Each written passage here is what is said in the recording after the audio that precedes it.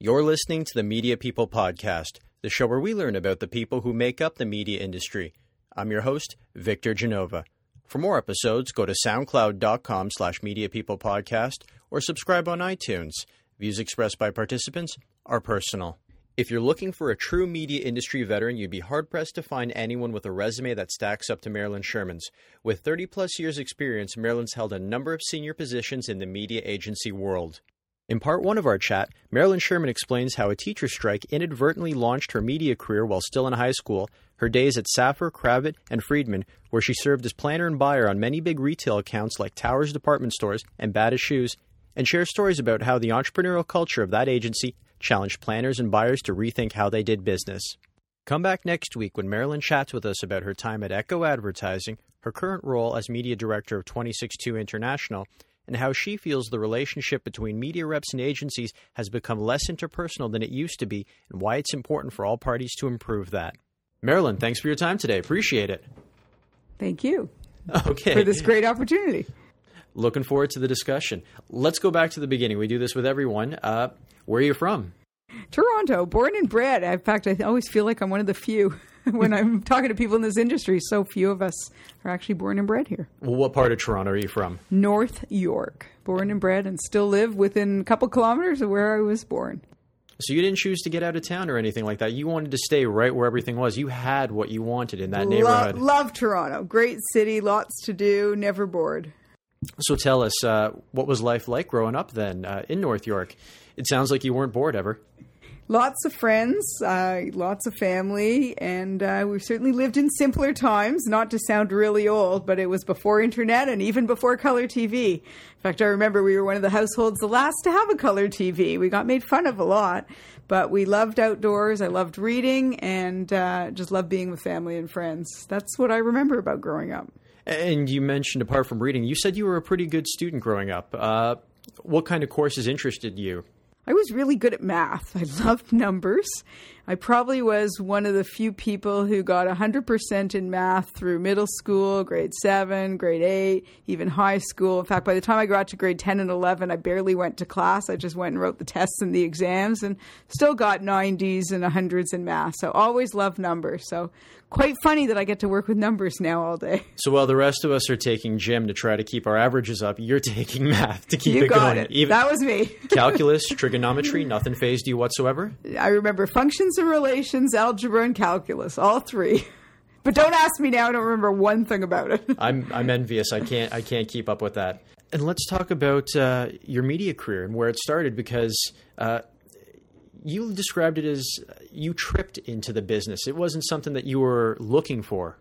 Yeah, I'm probably one of those rare people, although my generation, and if you look at people who have been in this business 30 or 40 years, so many of us tripped into it, didn't necessarily go to school for it, and I'm really that.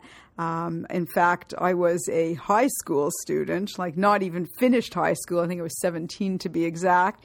And I was looking for a summer job because the one I had, I got laid off. It was a union job and couldn't keep us going because they didn't have enough work. And basically what happened was just went knocking on doors. I went to a placement agency. They had an ad. They needed somebody to type and answer phones. They said they only had 2 weeks worth of work. I said, I need all the work I can get. So they hired me, and it turned out to be an ad agency. At the time, it was called Saffer Advertising. They were on Bridgeland Avenue, which was quite close to where I lived. That was Bridgeland right by Yorkdale, and I was living at Keele and Wilson at the time, so it was pretty easy to get to. I knew nothing about what an ad agency was or did, but I knew I did a typing test, and I was pretty fast on typing, and I knew how to answer phones, so I figured that's a good thing. And basically, they put me at a desk, and I typed and answered phones, and I was all of 17 years old. And the agency was young, and it was exciting, and there was lots of activity, and kind of didn't know what I was doing, but I faked it really well. And before I knew it, they said, can you stay on the whole summer? And actually, I was supposed to work at the exhibition. At the end of the summer, I'd committed to a job there, but I loved the office environment. It was certainly cool and air-conditioned. So I turned the X job down and stayed on for the whole summer. So you turned down being a carny then? in order to go into I think I was going to advertising. work in the Better Living building or something, so it wasn't quite as fun as Carney's, but yes. But the interesting thing you point out here is this wasn't your job out of high school. You were 17, so this was the summer before, I believe, grade 12? Yeah, this was actually going into grade 12. So exactly. So I guess I was, probably 17, going into grade 12, 16, 17, something like that. And so I was going into grade 12 and, of course, went back to school. Summer ended and said goodbye to everybody in the ad world. But that was the year, and I'm sure nobody remembers, but there was a high school teachers' strike. See, no different than life today in the education system. And Every 4 years we get one. Totally. I went through 2 of them in high school on my own. Oh, you remember those days? Yep. So high school teachers went on strike. I believe it was probably late October. It was November-ish. So it was getting cold. I felt bad. Teachers had to picket in the cold. And I thought, okay, this is quite boring. A lot of friends thought this was great. They stayed at home and watched soap operas. I quite wasn't into soap operas.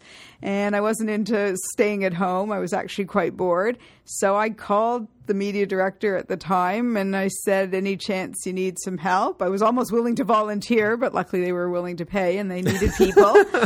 They specialized in retail, and retail was really busy pre-Christmas, November. So I actually worked, and it was great, and I earned some money and bought a car, cheap car, of course, and got to drive a Chevy Nova. Anybody remember those cars? My dad had a Chevy Nova. I'm sure it wasn't green. It was His so was ugly. yellow. Worse, even worse. Basically, I got to drive to work and go past my teachers as they picketed through the streets. But that's how I started off in this business. What type of, you mentioned retail. Was that your first gig? What type of clients do they have? I remember one of the first clients I worked on was Badass Shoes. Okay. So I don't know, is Badass Shoes still Badass Shoes around? is still I think around. there's something else now. What they might be called. But Well, this they've got a this is museum funny. up. Yeah, that's true. Just at Spadina But I and think Bloor. as a shoe store, I don't think there's Badass Shoes anymore. But I remember it was November, or it was like probably November, and I had to send insertion orders to newspapers right across Canada. And for the insertion date, I had to write day after first snowfall. So it was an ad for boots, and I had to trust that the reps at each newspaper would run the ad the day after the first snowfall. There was no Weather Channel. I couldn't say, hey, I know it snowed in Calgary. You have to run the ad. But you know what's awesome? That's the precursor to weather targeting. Because you get a lot of the totally. digital groups come in, they go, we can target to the I weather. know. You can be like, we were doing that before. Thank you. Yeah. But Can you were believe relying it? on the reps I to do was that. targeting to weather when it wasn't, exactly.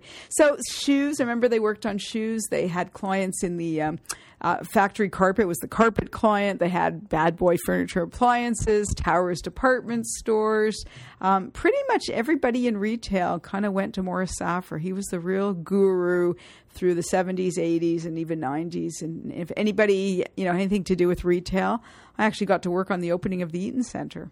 Oh, It was nice. quite some time ago. It was Back probably when 30 they had, years ago. That would have been Simpson. No, Simpsons was across the street. I think Or it Simpsons would have- it was would have in been it. It was Eaton's and Eaton's and Simpsons. I think Simpsons, yep. Simpsons was still there. We're And then they going way became back. Sears. Yeah, way back. So what was it like working back then? Like, what was the typical media cycle like? Things like that. What platform or what medium was the one? Retail was very much about print. Lots of newspaper. You ran a full-page newspaper ad, and the merchandise moved. You ran radio. You bought enough frequency. You bought tons of spots. And at the time, it was about spots. It wasn't about GRPs and reach and frequency. It's just tons of spots. And you bought radio, and radio in combination with newspaper ads, and the merchandise moved. And that was the magic bullet back then. That's what did everything. Very much so. Very much so. Television really came later. I mean, retailers couldn't afford television. So, television was that expensive medium. I remember Towers Department Store got into television, but many of our clients, it was radio and newspaper. Well, it's the problem with TV. It's twofold. It's, the spots cost a lot, but then you've got the upstart cost to actually get the creative built. You could be 40 or 50,000 in the hole for one 30-second spot. When that strike ended, what happened after that? Because you were kind of like, I like my job, but I guess I have to go back to school.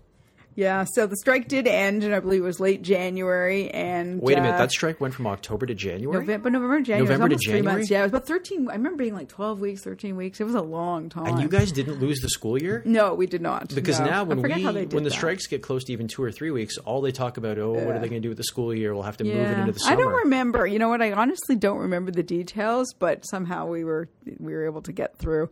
But yeah, I did go back to school. I finished grade 12, which at the time there was grade 13, but you could, some people graduated grade 12, but if you didn't have your grade 13, you couldn't go to university. It was quite a complex high school system. But I did finish grade 12, and at the end of that summer, or end of that school year, I worked again, so another summer.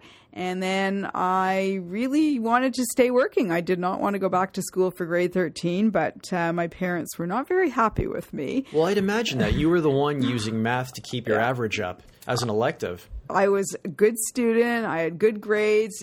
Teachers, my family all said, you should be going to university. You're smart. You can handle it. You should go become a professional. They thought my math and sciences were so strong I should go into something like pharmaceuticals or doctor or medicine, something like that. But I fell in love with the ad industry. I fell in love with the people that I got to work with. And I said, okay, you know what? I'm going to figure out a way to do both at the same time. So I did correspondence courses. I went to school part-time. I switched to a semester system so I could work part-time and take 2 courses. Like I'd do 2 courses in the morning and then I went to work all afternoon. I was very creative. I eventually did pass grade 13, enough credits to say I'm a high school graduate. But by that time, my career was well underway and I was buying media. And tell us a little bit about how the firm you were at, how they responded to it, because it sounds like they were willing to work around your schedule perfectly. They were. There were a couple of great media directors at the time. I have no clue if they're even still around or alive. But one of the first ones was a woman, Sandra Mudd, and Barb Flesher. And then there was a Diane Klain. Who knows if any of these people are around? Maybe they're listening. Who knows? But basically, they figured out how to work around my schedule, and it worked. It worked for both of us. And before I knew it, it was, May and June, and the school year was over, and then I got to work full time. So I really started my career full time at age 18. And your time at Sapper, Kravitz and Friedman, you described them as being real entrepreneurial leaders and producing a really great culture. Tell us what made them entrepreneurial and what that culture was like, because you speak very passionately about it.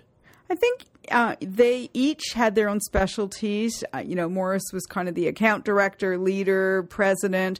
David Kravitz headed over, basically looked over the creative department, and he's still active in our industry. David works at CARP and with the Zoomer people.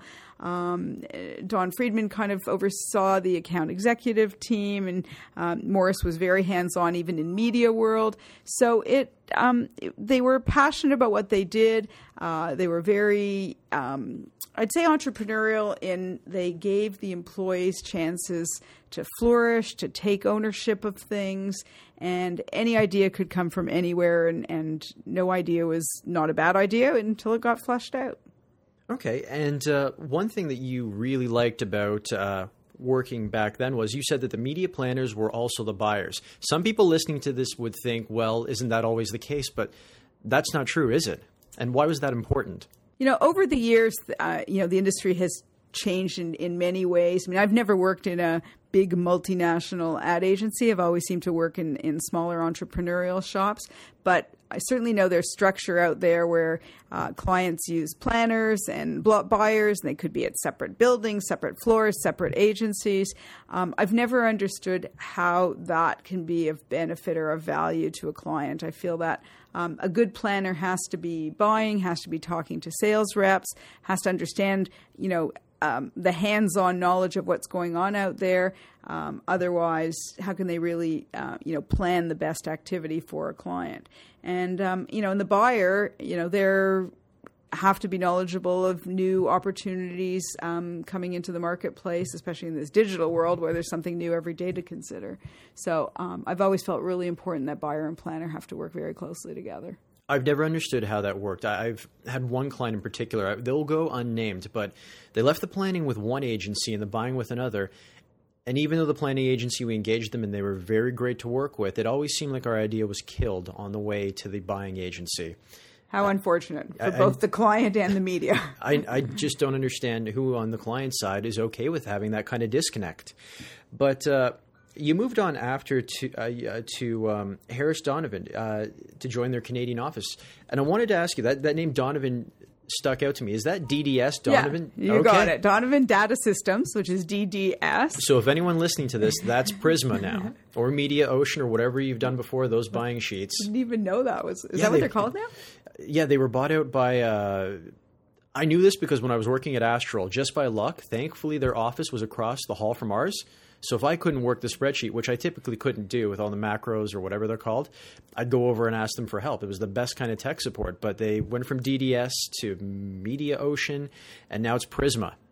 So DDS was the U.S. company. Okay. There was a gentleman, Bob Harris, who ran Harris Media, and he merged with Donovan Data Systems and created Harris Donovan, the Canadian version. Now, when the Donovan Data System first moved into Canada, and that would be in the mid-'80s, the system was totally American. So things like, if you recall into your TV world, Victor, remember Spill? There was no such thing as Spill. Remember, you would buy ratings for Toronto, you'd have to show the Spill into Barrie or London or Kitchener. Yep. Well, in the U.S., there's no such thing as Spill. If you buy New York, you buy New York. If you buy L.A., you buy L.A. And you buy Orange County, it's different than L.A. So I had to help them. So basically what happened was when I worked at Saffer bought some U.S. media as well. And anyhow, we took on the Donovan Data System, or the Harris Donovan system. And I was very responsible at Saffer helping them integrate that software into the agency. And as a result, they ended up trying to snafu me out of there and say, hey, why don't you join Donovan Data System and help us write the Canadian version of Donovan Data System, which then became Harris Donovan. So that's what took me away. And at the time, I felt I needed a change. I had great opportunities at Saffer and worked my way up as a senior planner buyer, but thought, hey, great opportunity. And the best part was they moved me to New York, and I got to live in New York. So put me up in an apartment right in Manhattan, and it was a lot of fun. So you had the New York media mogul lifestyle for a bit. For a bit. It was a lot of fun. But in a very short while, like literally about 4 months into it, I really missed media buying. I missed planning and buying. I missed the reps. I missed the interaction with the reps. And basically what I was doing was working with software developers and then training media people. But you know what's crazy? No, but you know what's crazy though? Your career path up until that point mirrors the way the world is sort of going now, because you've got those media reps out there, but then you've got the DSPs who are like, they've got the platform sales reps trying to get the agencies to adopt it so you don't talk to media people like me anymore or anything like that. So you were way ahead of your time back then. In a weird way. So after you left Donovan and you got back into the media side of things, where did you land? So I landed at a relatively small media-only shop called Media Specialists. And I don't even remember how I landed there. But anyhow, somehow or other, they found me. I think it was through a headhunter. We know it wasn't LinkedIn. No, it certainly wasn't LinkedIn. There was no LinkedIn. And Media Specialist was very different than Saffer because it was not a full-service ad agency. It was a media-only shop. In fact, for those who remember Media Buying Services, it was an offshoot of three gentlemen who left Media Buying Services and then started Media Specialists. One is the late David Mitchell. He was one of the partners with Fred Fernandez, and Peter Goff was the other one. And I learned a lot from David. David was a real character, but a really talented negotiator. I learned a lot about negotiating from him. He had a very interesting style.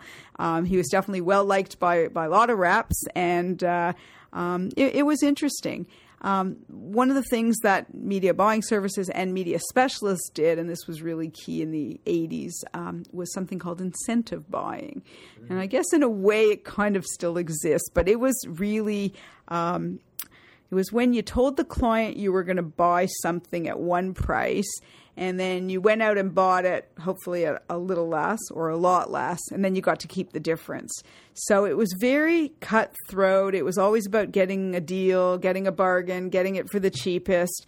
And after a while, it got to be where we were buying things for clients because we could get a good deal, not because it made the most sense for a client. And I remember having some hefty arguments saying, well, I really think we need to be on station X, but that station will only give us 10% off the going rate. Therefore, their margins aren't going to be as good. So this was an ongoing battle that I had with, some of the management at Media Specialists. So it bothered me. It bothered me a lot that. It kind of sounds like that big agency holding company culture where it's all about shareholders and bottom line and less about the objectives of the client. Right. Or the, what is it called? Conjunctive buying, where you have to spend X number of dollars. You have to buy all this weight on a TV station or radio station, and then you just allocate it to the brands or the clients. Yep. Just so it can be allocated. Yep. I used to work on that when I was back at CBC. I was the coordinator on one of them. And I get why it can make sense. It can save clients a lot of money, and maybe it can make sense being part of it.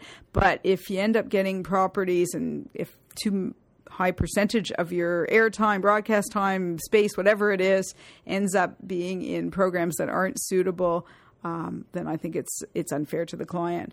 So to make a long story short, it was only a couple of years into the gig at Media Specialists, and it was middle of 1984, and I was like, I'm not crazy about this kind of media buying, and I think I'm getting burnt out, and this kind of pressure is not a lot of fun. And I was still young enough and didn't have any ties, and I said, okay, I'm going to go traveling and split this scene, and took off to Europe with a friend. I think it was around May of 84, and spent 3-4 months traveling. I think I did one of those 60 days, 60 countries. How many different cities can I see? And just forgot about all the nothing but hostels, trains, buses, things like that. You got it. Slept in train stations, spent time, saw shows, had a great time, and it's a distant memory. A long time ago. Wow. That's a good experience, though. I don't think enough people actually do that. Yeah, it's true. You know what? It's funny. In my generation, it was Europe. I think now they go to Thailand. I hear a lot of them going to South America. It feels like Europe's not the key place to go. There's a lot of other places, but really important thing to do. And I always, meeting with young people that I hire, I always admire those who have done it and it just makes you more worldly. So I think it's a good idea. Any young people might be listening. Find an opportunity and do the travel. You learn a lot while you're traveling. What I like what they do in some countries, the United Kingdom, Ireland, and Australia do it. They call it a gap year, where after you finish high school, the university or college will hold your acceptance for a year, and then you can they go work for 6 months and then travel for the other 6. Funny you say that, Victor, because I remember when I was traveling, I was amazed at how many young people I met from Australia, from a lot from Europe, but Australia especially, where they could get 4 months off. They could just take 4 months off and go travel. I said, wow, you can just do that. And there's a lot of that going on. Yeah, it's pretty rigid here, where it's kind of like, here's your plan, school, work, school. Yeah, and you get 2 weeks off and go fit into vacation. Yuck. Yeah. And you don't want to plan one of those vacations either, because you're like, I just want to lay on a beach. I want to pay one fee and get it over with. Yeah, totally. But eventually you had to come back. Did have to come back. The money does run out at some point. You start to realize, oops. I did have an apartment. I had sublet it to a friend, but I did have to come back and pay rent. So I got back at the end of August, the end of the summer, and first, I was a little nervous. Okay, where am I going to... I realized I did want to be back in advertising. That burnt-out feeling was a distant memory. I knew I didn't want to work in a media-only shop. Didn't want to do this incentive media buying. Realized that being in a full-service agency was really important to me. Luckily, there was a lot of freelance jobs in those days. And before, I think I came home on a Thursday, and by Monday, I called a bunch of reps. There was no LinkedIn then, by the way. No LinkedIn. No social media. I picked up the phone the good old-fashioned way, called a few of my good reps in radio and print, and I said, I'm back. Anybody need any freelancers? And before I knew it, there was quite a bit of freelance opportunity. So that was the only time I ever worked. I would put Conan Belding. I actually got to be pigeonholed and just sat and bought radio all day long. So I got to know during a couple of weeks of freelancing, okay, I do not want to work in a pigeonholed ad agency where all you do is one medium all day long. So I got to learn a lot about what I didn't want to do, which is also really important. When your career is on a certain path, figure out what you don't want to do, not just what you do want to do. Anyhow, again, reps being wonderful that they are, my name was given to Len Gill, who was then the president of Echo Advertising, which was about 7 years old at the time. And he was looking for somebody who could kind of lead his media department, which was all of 3 people at the time. Didn't really call it media director. He just said, I need a senior media person who can kind of jump in and take over and run the show here. And we met on a Thursday, and I believe it was 5 or 6 o'clock on a Thursday evening. And very unorthodox interview. We kind of just chatted about everything and anything. He had obviously done his homework. Again, no LinkedIn, no computer, but he had called a bunch of reps. So he really had to work for that, though, without LinkedIn. Yeah. He called the reps and kind of got feedback on me, and he decided he liked me. So it was just a matter of negotiating the details. And basically he said to me, okay, you're starting tomorrow morning at 8 o'clock. I have a staff meeting at 8 a.m. We're discussing a couple of new things, and you'll be here. I'm like, well, I'm still freelancing. Well, you just finish up your work there quickly as possible. You come here at 8, and then you can go there and finish everything off. Anyhow, well, the rest is history. We're going to stop it right there, but come back next week when Marilyn Sherman chats with us about her time at Echo Advertising and her current role as Media Director of 262 International. For more episodes, go to soundcloud.com/MediaPeoplePodcast or subscribe on iTunes by searching Media People Podcast. And don't forget to follow me on Twitter @VicGenova.